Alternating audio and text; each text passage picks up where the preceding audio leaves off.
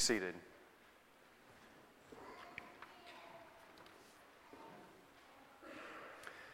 I invite you to take your copy of God's Word this morning and turn with me to Mark chapter 15.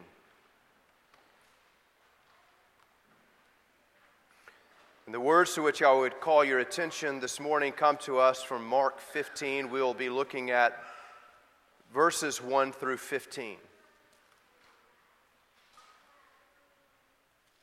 This is the trial of Jesus. It was virtually a 24-hour trial, as it were, all through the night. As we read God's Word this morning, we remember that it is inerrant, it is infallible, it is authoritative, and it is sufficient to teach us all we need to know for faith and life. Let's give attention to it now. And as soon as it was morning, the chief priests held a consultation with the elders and scribes and the whole council. And they bound Jesus and led him away and delivered him over to Pilate. And Pilate asked him, "Are you the king of the Jews?" And he answered him, "You have said so." And the chief priests accused him of many things. And Pilate again asked him, "Have you no answer to make? See how many charges they bring against you." But Jesus made no further answer, so that Pilate was amazed. Now, at the feast, he used to release for them one prisoner for whom they asked. And among the rebels in prison who had committed murder in the insurrection, there was a man called Barabbas. And the crowd came up and began to ask Pilate to do as he usually did for them. And he answered them, saying, "Do you want me to release for you the king of the Jews?" For he perceived that it was out of envy that the chief priests had delivered him up. But the chief priests stirred up the crowd to have him release for them Barabbas instead. And Pilate again said to them, "Then what shall I do with the man you call the king of the Jews?" And they cried out again, "Crucify him." And Pilate said to them, "Why? What evil has he done?" But they shouted out all the more, "Crucify him." So Pilate, wishing to satisfy the crowd, released for them Barabbas, and having scourged Jesus, he delivered him to be crucified. The grass withers and the flower fades, but the word of our God abides forever. Please pray with me. Our Lord in heaven, we acknowledge that these words have power. They are powerful in and through the work of your Holy Spirit. We ask that you would cause them this morning to grip our hearts. Grip our hearts at the marvel of your plan for our deliverance. We ask in Jesus' name, amen. Some time ago, I came across a story about a man by the name of Andrew Mallard. You might have heard his name before. There's been an entire documentary about Andrew Mallard, not just because his name is interesting, but in 1995 in Australia, he was arrested for murder. He was tried and he was convicted of murder. And he spent some 8 or 9 years in prison, 12 years actually, until the year 2007 when he was released. Can you imagine spending 12 years in prison having been convicted for a crime that you actually did not commit? They determined that Andrew Mallard was innocent. All that time in prison, he was totally innocent of the charges brought against him. And it took additional evidence to free him from prison. Maybe if you're like me, I would have spent those years trying to channel Charles Bronson or Liam Neeson, thinking about what I was going to do to those who had convicted me of this crime falsely. The vengeance would be on my mind. We think also perhaps of Joseph, who spent at least 2 years in an Egyptian prison. Why? Because his brothers were jealous of him and they threw him in that prison. It's a remarkable thing that Joseph comes out and he is exclaiming the name of the Lord in those moments. Do you know why we look upon things like that and we say, that's unjust? That should not have happened. That was a miscarriage of justice. Well, we look upon those things and we say, that's unjust because we're made in God's image. He has made you as a moral creature. And you know right from wrong. And you know that a man like Andrew Mallard should never be convicted and imprisoned for something that he didn't do. You say, that's wrong. Because you are image bearers of God. We demand personal justice. If you cut me off in traffic, I want something bad to happen to you.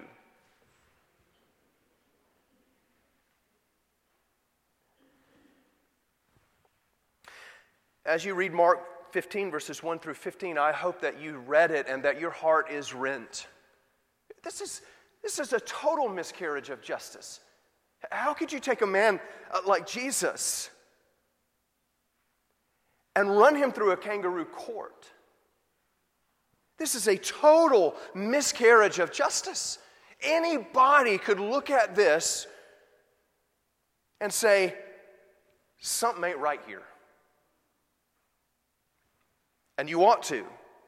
Mark, in every way that he has recorded it for you, wants you to be revolted at these events. If I'd have been Pilate, this would not have happened. Even if you reject the entire message of Christ, you can agree that this is an unjust trial. And then you have to scratch your head and wonder, why? Why could the people and the governor and the priests, the religious leaders at this time, be filled with such hatred and animosity toward this man? Don't you at least ask that question?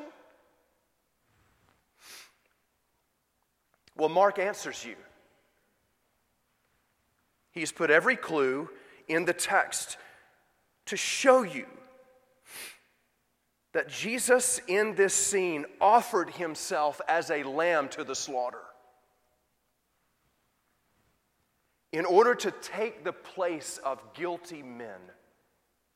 This entire scene is recorded for you so that you would see that Jesus offered himself as a lamb to the slaughter in order to obtain the release of guilty men. First of all, notice with me in verses 1 through 5 that Jesus submitted as the Lamb of God led to slaughter. Jesus submitted as the Lamb of God led to slaughter. And Mark records a very poignant scene. If you have ever compared Mark to the other evangelists, one of the things that you know about him is he's very succinct. He moves along. It's the shortest gospel. He's trying to capture everything in the shortest time possible. Some believe that Mark was the first writer, sitting at Peter's feet, learning from Peter as he preached to him, the apostle, and then setting all of his words down just as he had witnessed them. But there are moments in Mark's gospel where he stops going quickly and he slows down and he begins to give you colorful pictures. For instance, it is only Mark who tells us that the grass was green when Jesus fed the 5,000. And here is one of those moments when Mark slows down and he says, let's take just a little bit of time here. Let's look at what's happening. And he points us to the fact in verses 1 through 5 that Jesus is led as a Lamb of God to slaughter. Notice when this begins, verse 1 of chapter 15, and as soon as it was morning. Listen, in the Greek, the sun hasn't even come up yet. The high priests, if we were to go back to chapter 14, what we find is they have met all night with Jesus. Now, this was against the Old Covenant law. But they held a trial in the middle of the night, and it was in the middle of the night that they are pulling out his beard, that they are spitting upon him. And as soon as it was roughly 3 a.m. the next morning, they have hatched a plan, the entire Sanhedrin, and they have determined to lead Jesus away and to have him convicted. Now, this is important because the Jews at that time, they had some liberty in their trials. They would go into their synagogues and they could have a trial. They would have a prosecutor and they would have defendants, and the priests would deliver a verdict. In the synagogue, they might have a man beaten. They would deliver a sentence. But Roman law prevented them from carrying out one particular sentence. They could not pursue capital punishment. They had to have Pilate. And so they bring him to Pilate very early in the morning. One of the things that Matthew Henry in his commentary observes about this, listen well. He says, notice from this text that evil men rise early to make their plans for evil. How much more should the righteous rise early to make their plans to do good?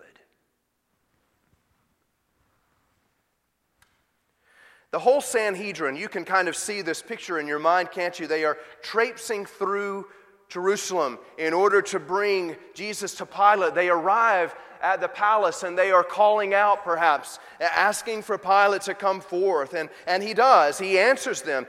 Pilate is one who's very interested in making sure that the town stays peaceful. He wants to remain in power. He's seen men before him who've been removed from power. And he wants to be a faithful governor to keep the people pleased. He comes out and he listens. And on the one hand, he has the Christ. And on the other hand, he has this mob of men. Listen. This mob of men whose entire role has been given to them by God Most High in order to serve the people, to minister the law, to teach them of the grace and the love and the kindness of God. And here they are, vigorously accusing this man. And Pilate stands there in wonder, doesn't he? Look at the text. Pilate, he turned to Jesus, "Are you the king of the Jews?" And he answered him, "You have said so." And the chief priests accused him of many things. And Pilate again asked him, "Have you no answer to make?" Literally, there's a double negative in his question. He says, "Are you not going to answer nothing?" This is what he marvels at. If you and I were there, we've probably been there. Many of you have siblings. You've been accused of many things that you have not done. The first thing that you do is try to get above in decibel, right? That's how you win the argument. If the law is on your side, you argue the law. I didn't do it. If the facts are on your side, you pound the facts. If neither's on your side, you pound the table. And this is the question. What sort of man is this who answers nothing? I've tried many cases, he would say. And even if a man is as guilty as the day is long, he has a defense. And Jesus answered nothing. And so there are two questions that you and I have to ask and answer this morning. Why did he say nothing? And how did he say nothing? I was sitting with one of our elderly members earlier in the week, and I read this passage to her, and I said, why do you think Jesus stood there and said nothing? Well, he was humble. Yes, absolutely. Christ was an humble man. Right? He's the Son of Man. He's the one who came to earth not to be served, but to serve. Always looking to the good of his neighbor. He is the one who perfectly fulfilled God's law by loving his neighbor as himself. Yes, he was humble. Well, I think too he probably was trusting in God. Absolutely. Absolutely he was trusting in his Father. There's something more. Why did Jesus remain silent? Well, listen to the words of Isaiah 53:7. He was oppressed and he was afflicted, yet he opened not his mouth. Like a lamb that is led to the slaughter, and like a sheep that before its shearers is silent, so he opened not his mouth. What's happening? Well, Mark records it for you. Did you notice, he didn't just use one verb to describe the priests taking Jesus to Pilate. He used three. Here's the description. They bound him. Literally, they led him up. What's the picture? It's going up to the tabernacle. And they handed him over. Now, what would we ordinarily use those verbs to describe? This is how the sacrifice would be carried out. What are you going to do? You're going to tie up your lamb, you're going to drag it along, and you're going to hand it over to the priest so that he can sacrifice it in your place. And what's the lamb going to do? Because it loves you, it's going to go along. It doesn't know any better. It doesn't know what's about to happen to you. Here, Jesus said nothing. Why? Because he is the lamb. And the message to you is, no one is taking his life from him. Even at this moment, he is carrying the sins of his people upon him. And he's not resisting. He is going just as has been given him to do. Why is Jesus silent? Because he is the sacrificial lamb. And he is offering himself. But how did Jesus remain silent?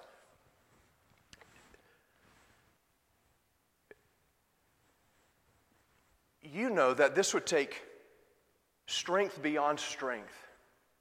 You and I would be contemplating what's ahead. And even in Christ and his humanity, he understood what was coming, but very likely he didn't understand exactly how it would happen.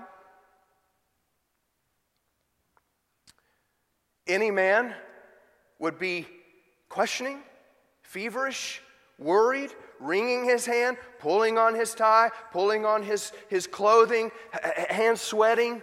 Here is the Lord Jesus Christ. And Pilate is astonished at his silence. How could he do it?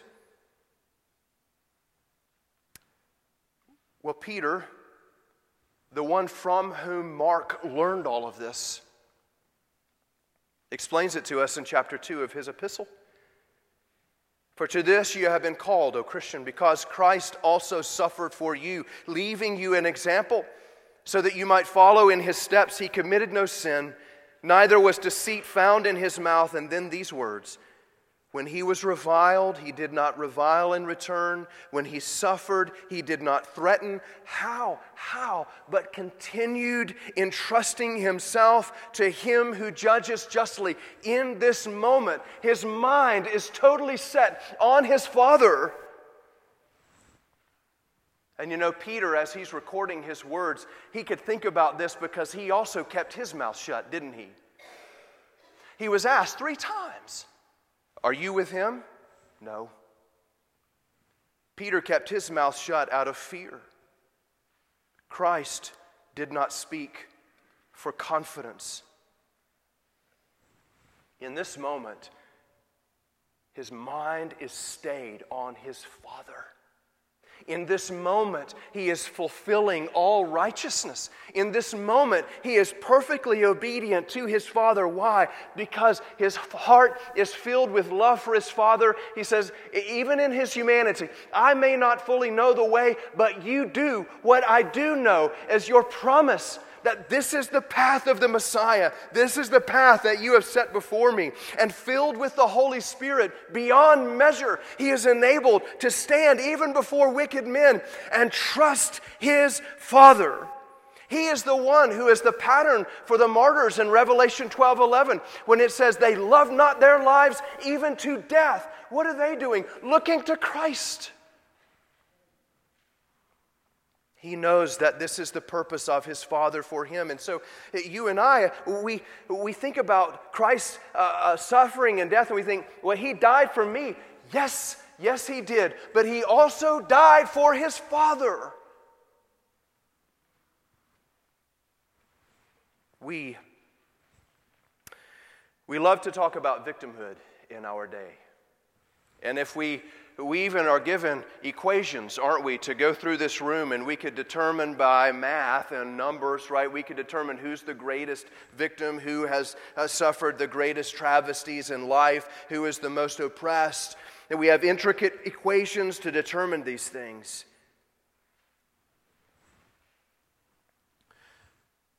But if you look at Jesus as a victim in this scene, you are missing the point.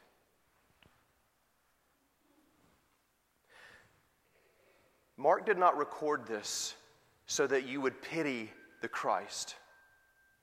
He does not want your pity. He wants your worship. In this scene, Jesus is giving his life away.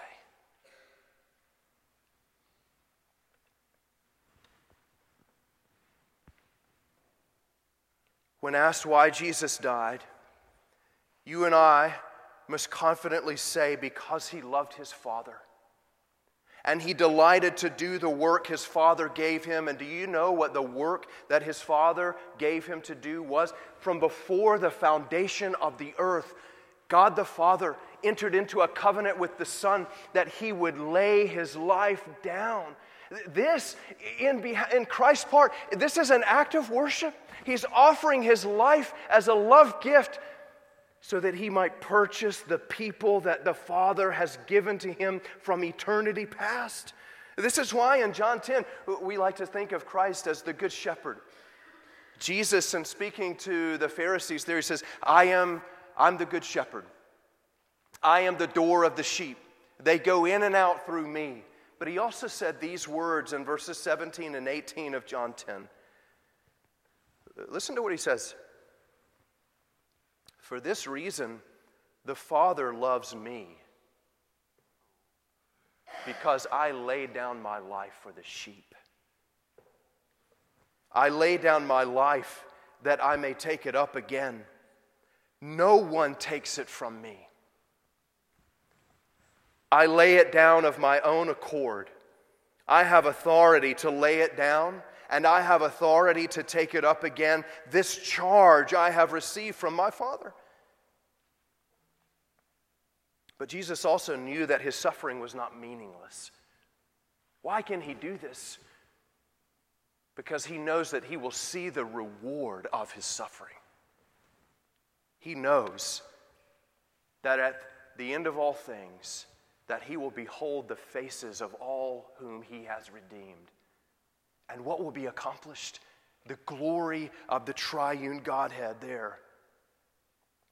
He laid down his life for his sheep. So we see, Mark is telling us that Jesus, here he is the lamb that is led to slaughter. He is the Lamb of God. But he teaches us another thing as well in verses 6 through 15. Jesus submitted not just as the lamb, but he submitted as the substitute sufferer.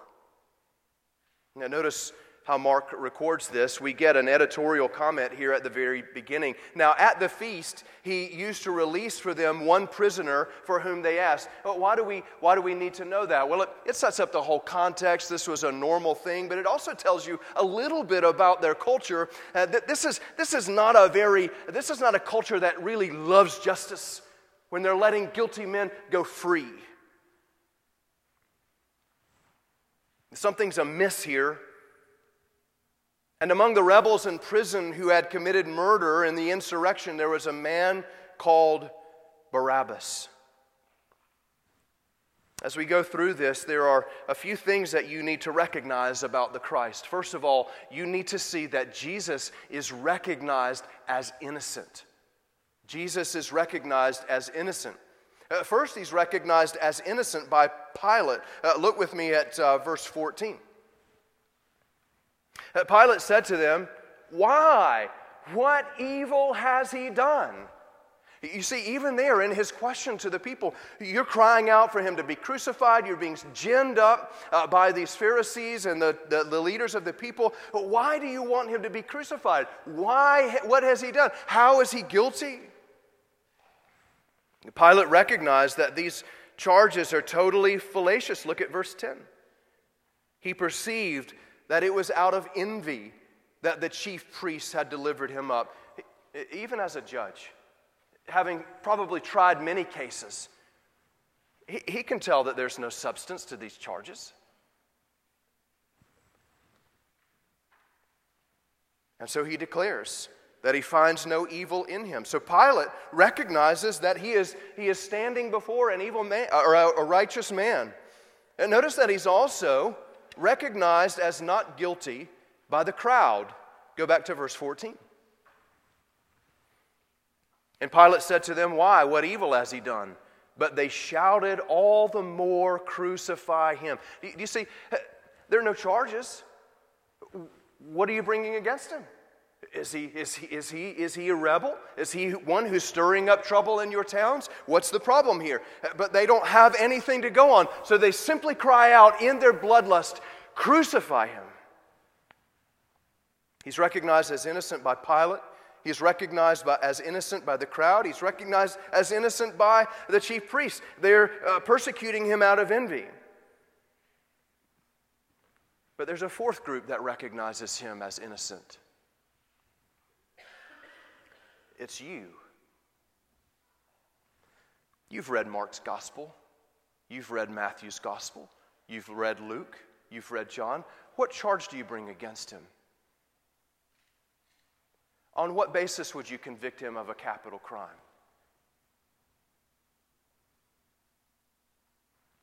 You cannot answer, because there is none. You know that this man is perfectly innocent. We know that Jesus here then is recognized as innocent, but the next thing that you need to see is that Jesus is condemned for the guilty. Look with me at verses 11 to 13. He's seen as innocent and yet condemned as guilty. But the chief priests stirred up the crowd to have him released for them Barabbas instead. And Pilate again said to them, "Then what shall I do with the man you call the King of the Jews?" And they cried out again, "Crucify him." Barabbas is the one that they've determined to let free. Who is Barabbas exactly? Well, not only is he a man with an unfavorable name, who would actually name their child Barabbas, he's described to us in this text as a very unsavory character. In verse 7, look at it with me. Among the rebels in prison who had committed murder in the insurrection, there was a man named Barabbas. So what kind of guy is he? One that you'd let your daughter marry? Probably not. He's a rebel. He's one who is stirring up strife in the city. But not only that, most importantly, what is he? He is a murderer. Listen, in every nation around the world, there is one crime recognized as deserving of death. And what is it? Murder. Here's a man who has actually committed a capital offense. John, in chapter 18, verse 40, reminds us also that this man is a robber. Barabbas is an unsavory man. And yet, who do the crowd cry out for? Barabbas. Let him go. We want him. And so Pilate released Barabbas to them. We recognize then that Jesus, he is innocent. Nobody can find a charge against him. And yet he is declared guilty in Barabbas' place. Notice lastly here, verse 15. Pilate said to them, verse 14, "Why, what evil has he done?" But they shouted all the more, "Crucify him." So Pilate, wishing to satisfy the crowd, released for them Barabbas. And having scourged Jesus, he delivered him to be crucified. I want you to turn over with me just and see this scene in its fullness. Turn over to John chapter 19.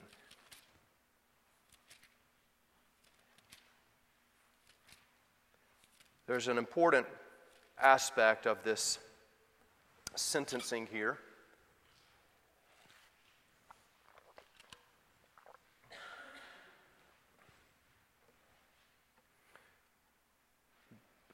Pilate was doing everything that he could to get out of this. He knew that if he gave in to the crowd, he was about to put an innocent man to death. He knew that. John 19:12.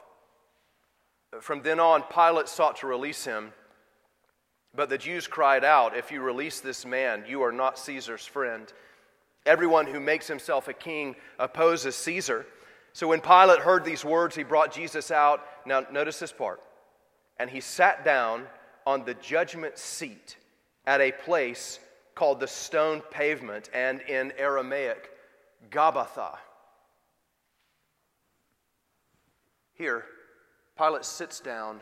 He takes his seat on the bench, robed in the robes of a judge, to pronounce a sentence. But here's something that the text doesn't mention that you and I have to take away.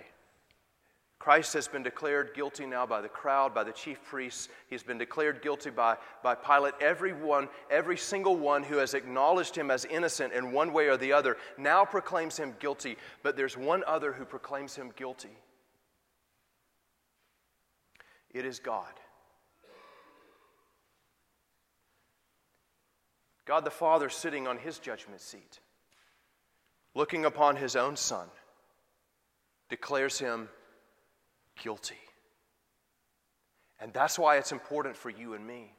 That's the significance of this text. It doesn't matter if Pilate declares him guilty. It doesn't matter if the people think he's guilty. It doesn't matter if the chief priests think him guilty. He is declared guilty by his own Father. And why is that? Why can this innocent man, the one whom we know has committed no crime, in him is no harm, he has perfectly fulfilled the law of God, how now can he be declared guilty by his own Father? Because in this moment, he's bearing the sins of his people. He is guilty. He is guilty as sin. And now the judgment is just. He is delivered over to these wicked people to be crucified. As we think about this passage, it's important for us to see the role that you and I play in it. Where am I? Where's Brian McCullough in this scene? Am I a bystander? Am I the guy who would be over there on the side saying, guys, you've got this all wrong? Am I the one? I would say, look, I'm not like Pilate, okay? I'm not the one who just goes along with the crowd. I'm actually one who has a moral compass. I have some moral fortitude. I'm not the guy that goes along to get along, okay? I'm not worried about popularity. I'm going to stand on principle. Most of us would be like Pilate, wishing to satisfy the crowd. That's how we live.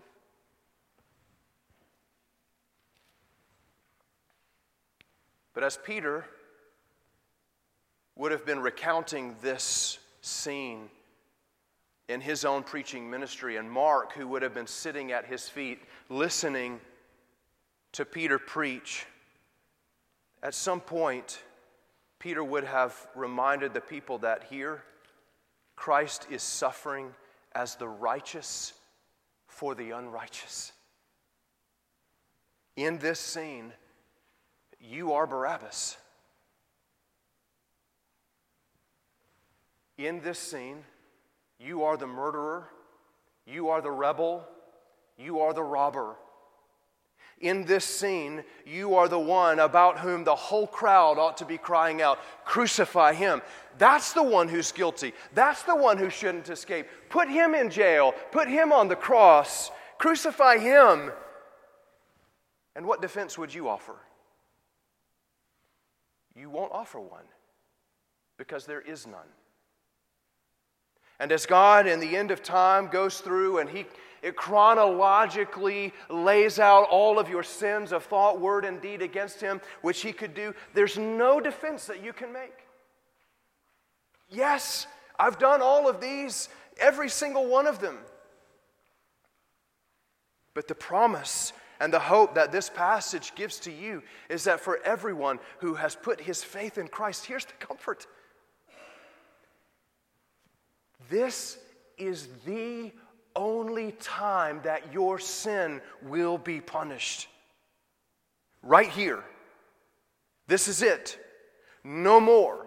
At this place in time, roughly 33 AD, for all those who have put their hope and their faith in Christ, here you see the punishment of your sins, never to be punished again. Christ has taken upon himself all of the wrath of God, leaving none for you.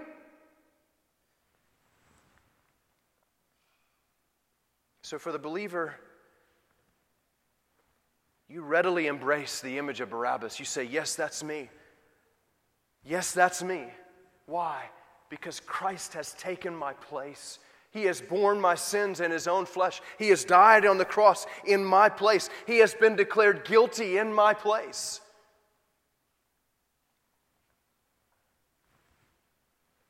Jesus is the Lamb who willingly gave His life away. And for what purpose? So that He might redeem and take the place of every man who trusts in Him. Let's pray.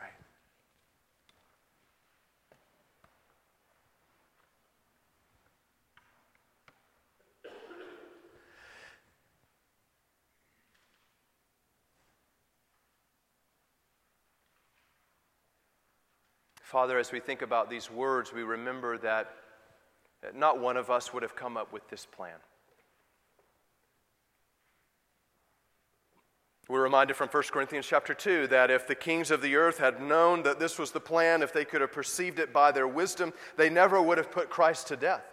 They never would have done it. But we know that this has been your plan. And Father, in this plan, declaring your own Son guilty in behalf of the people whom you had set apart from before the foundation of the earth, we find hope and we find comfort and we find rest. Why? Because we're not working now. We're not doing deeds of righteousness. We're not pursuing the good of our communities and the people around us so that we might gain entrance into heaven. But we do those things bringing heaven to earth as those who are already the citizens of heaven, who are already possessors of the kingdom of Jesus Christ. We are already in that kingdom. We already have it through Christ. He Himself has brought it to earth, and by His Spirit made us partakers of it. Lord, I pray for my brothers and sisters this morning and ask that you would strengthen them with these thoughts, that the Lamb has been slain once for all, suffering as the righteous for the unrighteous. And Lord, I pray for those who have not yet placed their faith in you. We pray that today would be the day of conversion. We ask for the glory of Christ's name. Amen.